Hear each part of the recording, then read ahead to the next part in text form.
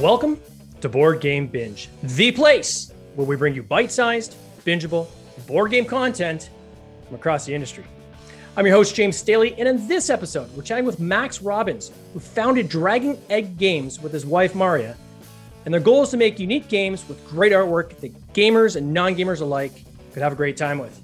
Today, we're going to talk about their newest title, Impendium, which is currently on Kickstarter. Max, welcome to the Binge. How you doing? I'm great. Thanks for having me. It is great to have you. This is your second game. We're going to get into it in a minute. Before we get there, I just want to start. How did you get into this board game industry? Where did this all begin? How long have you been doing this for? Yeah. I think like most people, it kind of came from the passion for the hobby, right? So my wife and I, board games have been a defining part of, our relationship, really all the way back to college and how we hung out together, hung out with friends.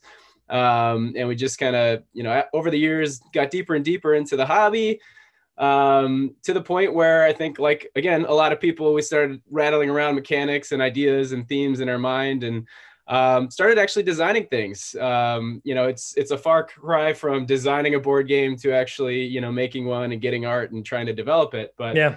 It only took a few years of that to say, hey, let's give it a shot and try to make something cool here. So since then, we've been taking some of those ideas that we've, had flushed out at various degrees of play testing and really put more polish behind them, got, pretty prototypes, and here we are. So who convinced who to start getting into the game industry? Did you convince your wife or she convinced you? Yeah, it was me convincing Maria for sure. She's very supportive. And so what kind of games did you start off with? Like back when you guys first started hanging out, what was the typical game you would play? Yeah, I mean, Catan was our gateway game. We played that quite a bit, and with friends in college and stuff. But I'd say the one that really kind of got us into the new wave sort of hobby industry gaming was Blood Rage. That's our go-to. That's been our defining game. So big fan of Eric Lang and Rising Sun, Blood Rage. But yeah, that's always been our fallback.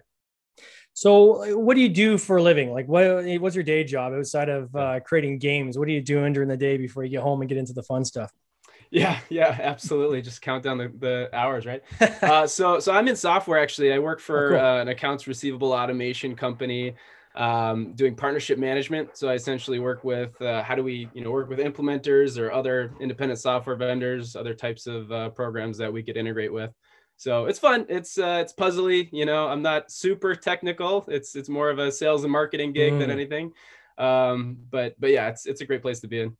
Did you find that helped you at all when you got into creating games and promoting your games, having kind of that, I guess, a sales experience, for lack of a better word, or a customer relationship management experience? Yeah, definitely. I'd say like channel management, alliance management is a fairly niche sort of role in a lot of different industries, but definitely when you think of everything that goes into, A, running a company, or B, creating a product, there are so many different moving pieces, and you're kind of creating this puzzle that's greater than the sum of its parts in many ways with all these different companies. So that's my day job. So bringing that into, some cardboard and cubes was a pretty logical transition. There's a lot of people that get into game design. Like there's probably more people out there who have an idea on how to create a game or a game idea than there are people that take it to the next step, right? That take it into actually going to Kickstarter and so forth. And for me, a lot of that, the majority of it, I think, is the business side of it, which is what holds people back, right? Because unless you can find a publisher to take your idea on, you got to learn all that stuff, right? Yeah. And, a lot of times when you talk to people in the industry, they've come from parallel industries in many cases where they've been able to utilize a skill set, not always, but often been able to utilize a skill set from another job, another career, and then build kind of around that as they get into this industry. It sounds like that's kind of similar for you guys. Yeah, absolutely. And I was just as naive as anyone else, I think, getting started, thinking, hey, if I put something on Kickstarter, the backers will come, and, just making all the rookie mistakes. So, you definitely, it's a learning process. There's a lot that goes into it. There's so many different things to consider, from marketing to logistics to manufacturing, community development even before you click live. I mean, what are the months and months and months of things that you're doing to get ready? So been learning along the way. I wouldn't say I'm an expert, but I've definitely learned a lot. Now this is your third Kickstarter, I guess, right? So your first game was called Apodaya, is that the name of it? Apodaya, yeah. Apodaya, okay. It's a made-up word, so however you want to pronounce it. I'll call it Apodaya. That's that works. That's how we say it in Canada. Yeah. So what was that game about? The About came out there for sure. It's so that's all about bees. So it actually the name comes from Apidae, which is like the genus of the whole bee family when you think of the scientific term. But it just came from, I was literally watching a documentary about bees and thinking, man, all of this is just like, I was just putting board game mechanics to it. You know, you're going out into the world, harvesting nectar and pollen. And, you know, what are you doing if you're a bee? Well, you're building your hive and so the whole game is essentially that you're one of 6 different asymmetric bee species. And your goal is to build the best hive, you know, through the seasons. And you're playing through spring, summer, and fall before winter. And whoever has the best hive at the end wins, essentially. So, And how did it do? Like, so is it when and what year was this? When did you launch this game? Man, what year is this? This was it's 2021 right now. I know it's a blur for most people the past year, but -3 probably. I know. Yeah, it's just been a dark hole, man. I think 2018. I want to say. Okay.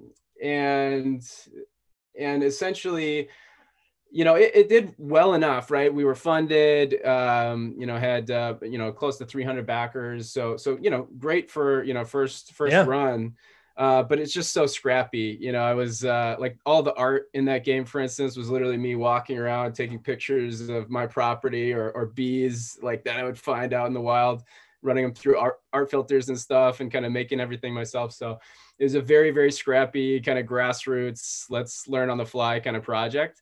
So yeah, I mean, I'm happy with it, but you know, this is before Dragon Egg Games even arose. Like in the Kickstarter moniker is actually Blue Flame Games, just to, you know, like didn't have a company yet and was just kind of inventing as we went. So yeah, but it really was an awesome kind of launching point into the industry to learn, okay, what is Kickstarter? What are the different components that we have to do? What does a community look like? Yeah.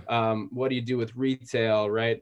And we've seen a lot of those folks that were with us from the beginning now, you know, watching as we're evolving to some really fun stuff. So it's cool. I find the learning curve, especially at the beginning, is pretty steep, right? Yeah. Now you're on your third one, so I know there's always new stuff that comes up.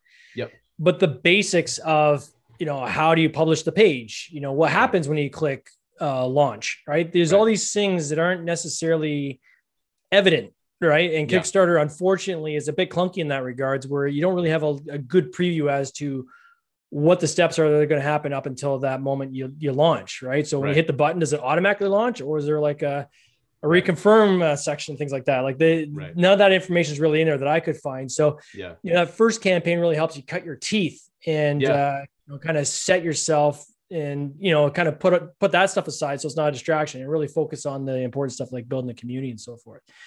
Right. So you built, so Nova Lux was the second game. Nova Lux is the first, the second game after Apodaya. Yes. Yeah. First game in the space series. Yes, absolutely. So how did you come up with this idea? How long has this idea been kind of germinating for? Yeah.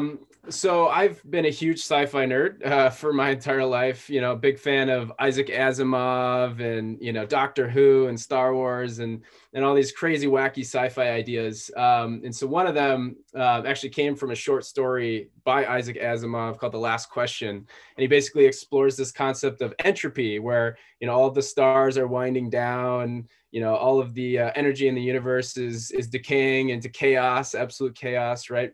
And what is humanity's journey as that progresses through the millennia?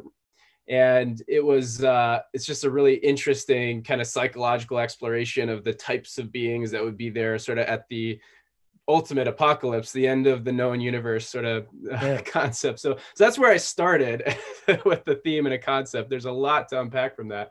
But Nova Lux was exploring that same question. You know, what would the aliens at the end of time look like? what would their purpose even be? You know, what's driving them? So sort of exploring this psychological concept of like hope and perseverance through absolute adversity. So the game then just sort of started evolving from that story. So you essentially represent one of, a plethora of orphaned alien species at the end of time. There's only like 16, depending on how many players you're starting with, 16 stars left in the universe, and they're all collapsing around you. And so you're desperately trying to go around the universe and collect everything that you need to sustain biological life. There's no more planets to live on. You're in this ark of salvation, essentially a giant planetary space vessel. Yeah. Again, high sci-fi themes. So you got this biosphere engine where you're repurposing life forms and botanical oxygen and water. You're harvesting the actual hydrogen from the stars themselves, which just speeds up the collapse of the universe. So that's really, the theme of the game, and the mechanics. You're flying around the universe. You're managing these different resources. You're leveraging the powers, the asymmetric powers of your unique alien factions that's sort of creating this conglomerate federation. And your ultimate objective then is to create this enclosed biosphere star colony. It's inspired by a Dyson sphere. Like a Dyson sphere, I was going to say. Yeah, exactly. So you're wrapping that around one of the last remaining stars. And essentially when you do that, you're set, but then you have to satisfy all of your factions to avoid civil unrest in the new federation, essentially. And that's where the game ends. And then Impendia picks up. So, yeah. And the mechanic on this was really cool. Like I was watching some of the playthrough videos, and this idea of, you deal the cards out, right? So you've got, I guess, all these kind of stars, right? And then my understanding is, depending on number of players, you randomly pull cards, and those stars are basically the starting stars. Yep. The rest of them, I think, are red giants or something like this. Yeah, so you've got 3 layers of cards. The base layer is essentially space. You can have black holes, wormholes, space dust, neutron stars that have exploded. And then the layer above that is a red giant. The layer above that's like, the kind of standard healthy yellow star.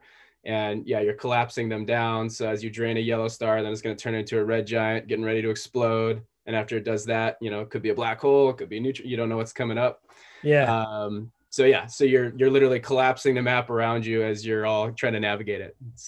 It just, because I want to hone in on that mechanic, because it's the one thing that really caught my eye, right? So to describe to these kind of viewers is, you've got, is it on the, I know it's not on the Impendium page. Is it in your Nova Lux? Maybe I can find that and show the, if you pull up the Nova Lux campaign, there's a bunch of different kind of animated GIFs about the setup.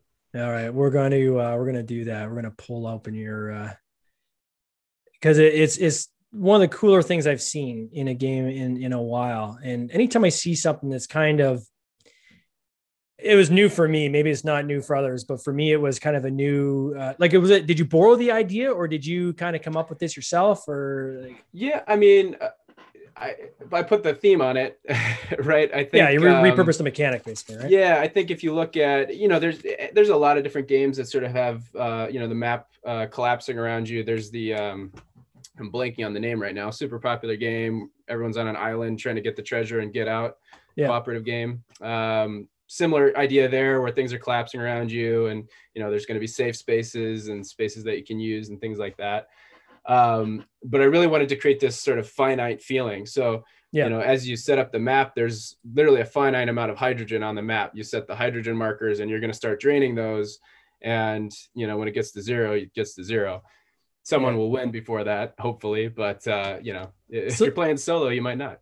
Yeah. So the people, you can't see this, but the people that are watching can see, I'm sharing my screen right now, and you can see the grid that we're talking about with these cards, with the 3 layers of cards.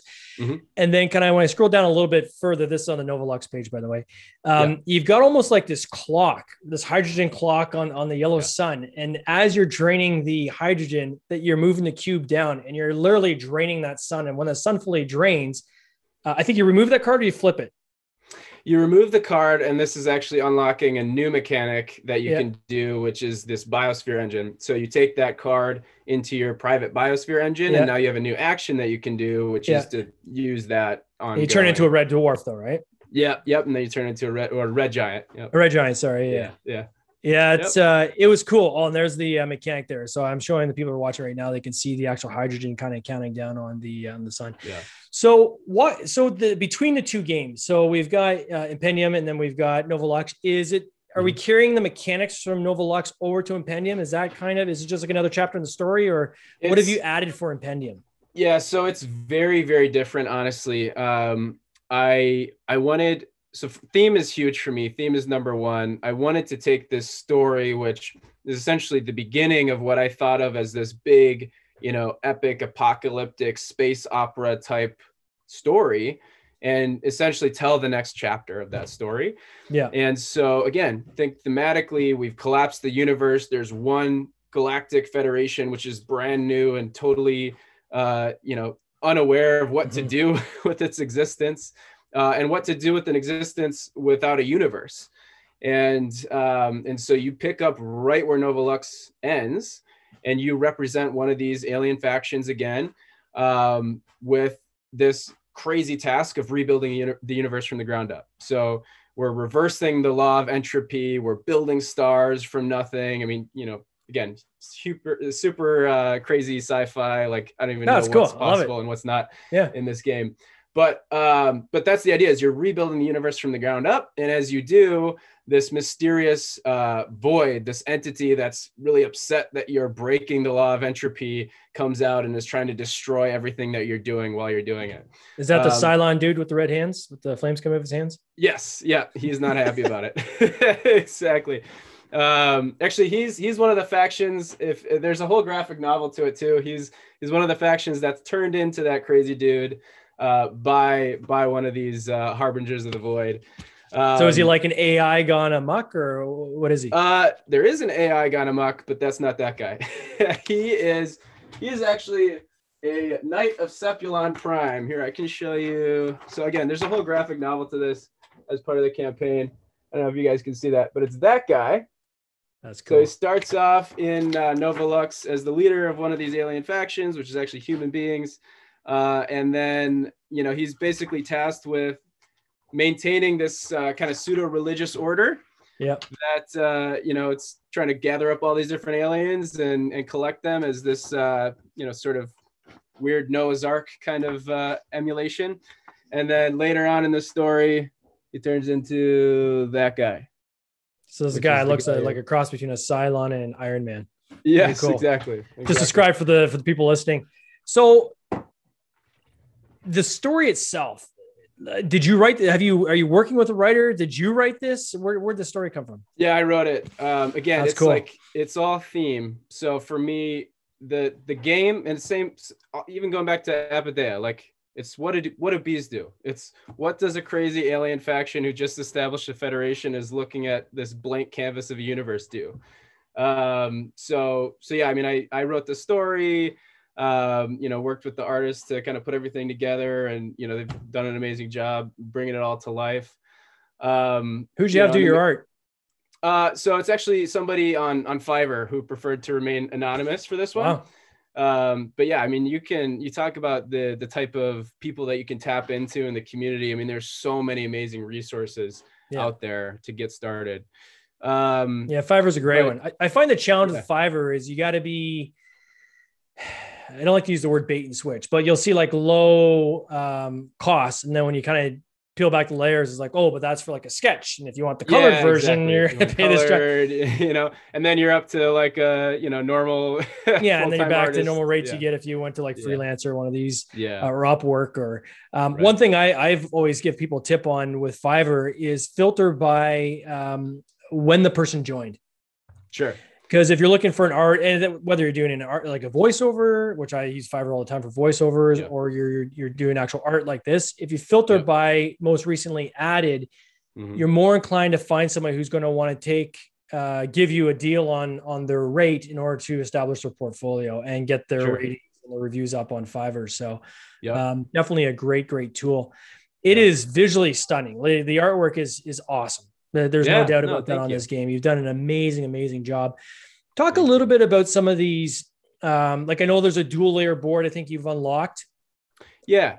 Yep. so far, right? And just so people know, right now you're sitting at almost 20,000 in funding on a $7,900 goal. I'm saying that in Canadian dollars because it's bigger, and 318 backers. Still got 2 weeks to go, so it's not a question of whether this game is going to hit the market. Yeah. It is going to hit the market. It's already funded. It's just a question of how many things get unlocked and how many people are going to get a cool game like you, right? So talk to us a little bit about some of these upgrades. So you've got the dual layer boards, which to me, moving cubes on a flat board sometimes is difficult because we need to knock the table, they go flying, right? So this dual layer board has like notches and stuff in it. Yep. Yeah, honestly, everything that we put out there is a stretch goal, quote unquote stretch goal. We're just going with number of backers rather than funding level. Was from listening to the community, right? We have an awesome community from Novolux, and Novolux is super tiny. Like I'm holding in my hand for anybody who can see it. I mean, it's like smaller than, Coup. It's like, basically a large kind of jumbo deck of cards size box. You cram a lot into it, but obviously it has design challenges with, dual layer boards are going to be a lot thicker and you don't have room in the box. So, from listening to what people wanted from Novolux, if they could depart from the uber compact design, things like, hey, rather than, cylinders, what if we had ship meeples? Hey, what if we had dual layer boards to hold the cubes? And so those were the first things that we, developed for Impendium. And, you had asked, how does it kind of play off of Novolux? Yeah. You can literally use the exact same setup. As a matter of fact, there's an integrated sort of legacy way of playing Novolux and then playing Impendium with the same map setup. So it's the same resource counter. It's the same number of resources. So you can use the dual layer Impendium boards for Novolux as you're picking up right from a game of Novolux. So yeah, all of the stretch goals have basically been, inspired by the community, new factions for the backers, Kickstarter exclusive Harbingers of the Void, upgraded components. And it's been awesome. I mean, we've had to invent new ones along the way as we've been going because of, the overwhelming support from our community. So. We could tell certainly that you've put a lot of thought in the creation of this game. Like, it seems very detailed. I was actually shocked when you held up that box at how small that box was. To me, this seems like it'd be a much larger game, right? But I think that's kind of cool is that I think you're starting to see in the newer style games where you can have everything compact, but then when you kind of build it out on the table, it turns into something much, much larger than what you would have the box would kind of give away. Yeah, that's exactly it. And people love the compact design. Yeah. Can you talk a little bit about some of the learnings you've had going from your first campaign to your second campaign to your third campaign? What are some of the fundamental things you did differently from campaign to campaign? Again, I think community development and marketing are probably number 1 and 2 in that order. Apidea, I just clicked go and then hired a marketing team along the way. Yep. Novolux, I knew that I needed a marketing team, so we kind of started that way, and obviously kind of did a little bit of pre-marketing work.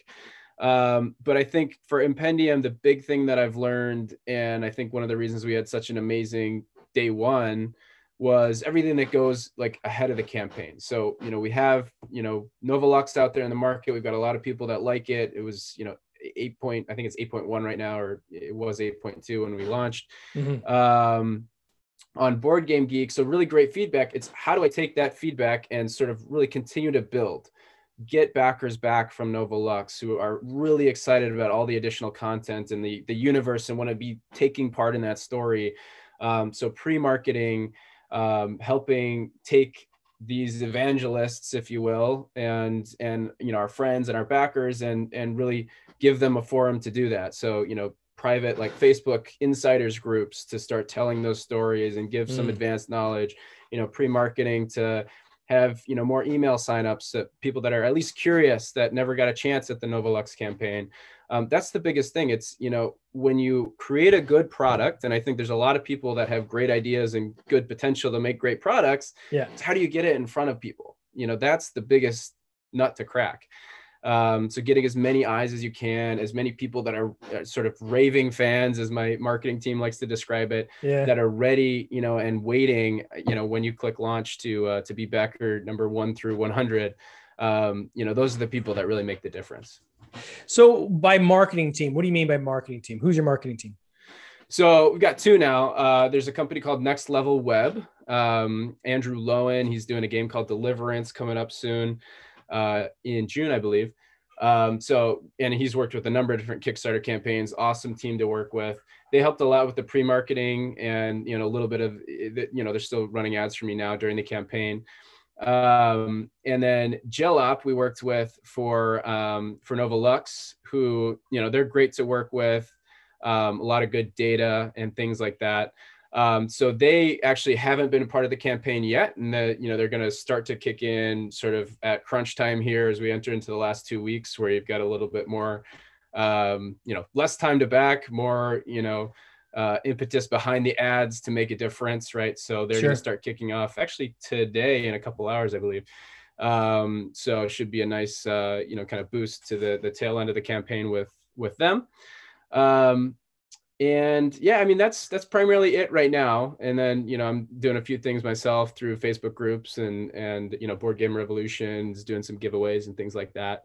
So yeah, you have to have a diverse audience. And again, I wouldn't claim to be the ultimate expert. I'm certainly still learning. Yeah. But I've seen the improvement with every new group we've worked with and everything we've added. So. Yeah, I like to see that. Like when you see people who, have 3, 4, 5 campaigns, as long as you can kind of see that staircase continue to climb, that it shows that they're learning the prior campaigns, and then they're putting effort behind carrying backers over to subsequent campaigns. Yeah. What would you say is your carryover rate between the two games, you think? I think we have at this point, at least, I'm going to be careful to say this, I think at least 20 to 30% of the Novolux backers have already joined for Impendium, which I think is spectacular. I mean, you're usually looking for like 10% conversion. So anything higher than that is great. And again, it's early days, we'll see what happens in the last 48 hours. We offered, some, customer loyalty stuff to come and back the second campaign. Things like that. And again, it's all about listening, right? I think if you read some of the comments on Board Game Geek and like what we're trying to do, it's literally, hey, we wish we had a dual layered board for Novolux. Okay, guys, here's a dual layered board that's going to work for Novolux and the new game. And it's only, $5-6 more expensive. So I find interesting. This reminds me a little bit of the chai tea game that the Kazmaiers put out, where they did really well with chai tea, and then when they came with their expansion pack, the people who actually backed with the original game exceeded the number of people who actually even backed that, the base game in the first campaign. Looking at your numbers here, you've got 172 backers who have opted to get both Novolux plus Impendium. 130 backers are just taking Impendium. So it just goes to show that sometimes these expansions can bring new people into this world and universe you've created that maybe just missed out on the first campaign, didn't know about it. And through improved marketing and, getting the voice out there, you've exposed other people to the story that say, yeah, I want to get in on it. And they don't want to get in on it on just the expansion. They want the whole thing. Right. Exactly. And that's one of the beautiful things about Kickstarter. It's like, hey guys, first of all, we wouldn't know how much to print without you. Thank you. And then, because of you, we sold out the entire print run. We printed 1,000 copies and they're all gone, right? Retail, Kickstarter backers, it's done. So you literally, unless you find it in the aftermarket or happen to pick one up, one of the few on a retail shelf, now's the only way to guarantee you'll get a copy of Novolux. So and we wanted to make sure that was a possibility because again, this is a saga. This is a trilogy. Ultimately, there's more games rattling around in the same universe. So. Well, I was going to ask, what's the next step? So is the next campaign a different game? Like, are you going a different, or are you just going to keep this series going? So we have one more planned for this series as of now. So again, going on the same vein, same story. Hey, we rebuilt the universe. There's this mysterious void. We still don't really understand what it is.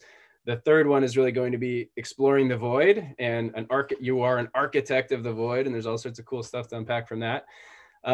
So that one's in the works. And then totally departing from the sci-fi series, we have a game called Virtue, which is all about angels and demons battling for Human Souls and things like that. So that one's actually fairly far along in development. We got all the art, we got miniatures done. Really just need to start, the marketing machine and prototypes and videos and things like that. So yeah, that one should be coming most likely early 2022 at this point, possibly this year, but we'll see what goes. Well, certainly you guys, one thing you've proven is you're storytellers, right? Yeah. And you can see that in the games you create and the quality and not just the worlds that you build, but even the visuals, right, to go along with that, I think are pretty impressive. So I'm sure that's attributed to your success. I just want to wish you all the best on this campaign. Yeah. I think you guys are going to you're already crushing it, but I'm sure you're probably going to do at least double where you're at right now, probably even maybe more. And I can't wait to see how this whole trilogy wraps up. Awesome. Thank you so much, James. Yeah, I really appreciate it, sir. No worries. You take care. Cheers. Awesome. You too. This has been an episode of the Board Game Binge podcast, hosted by James Staley, produced by James Staley and Mike Bruner, with original music by Nick Smith. If you would like to watch these interviews live, simply join the Facebook group Board Game Binge, and you'll get access to live interviews, giveaways, and interesting board game content from across the industry. I can't wait for you to join us. See you next time.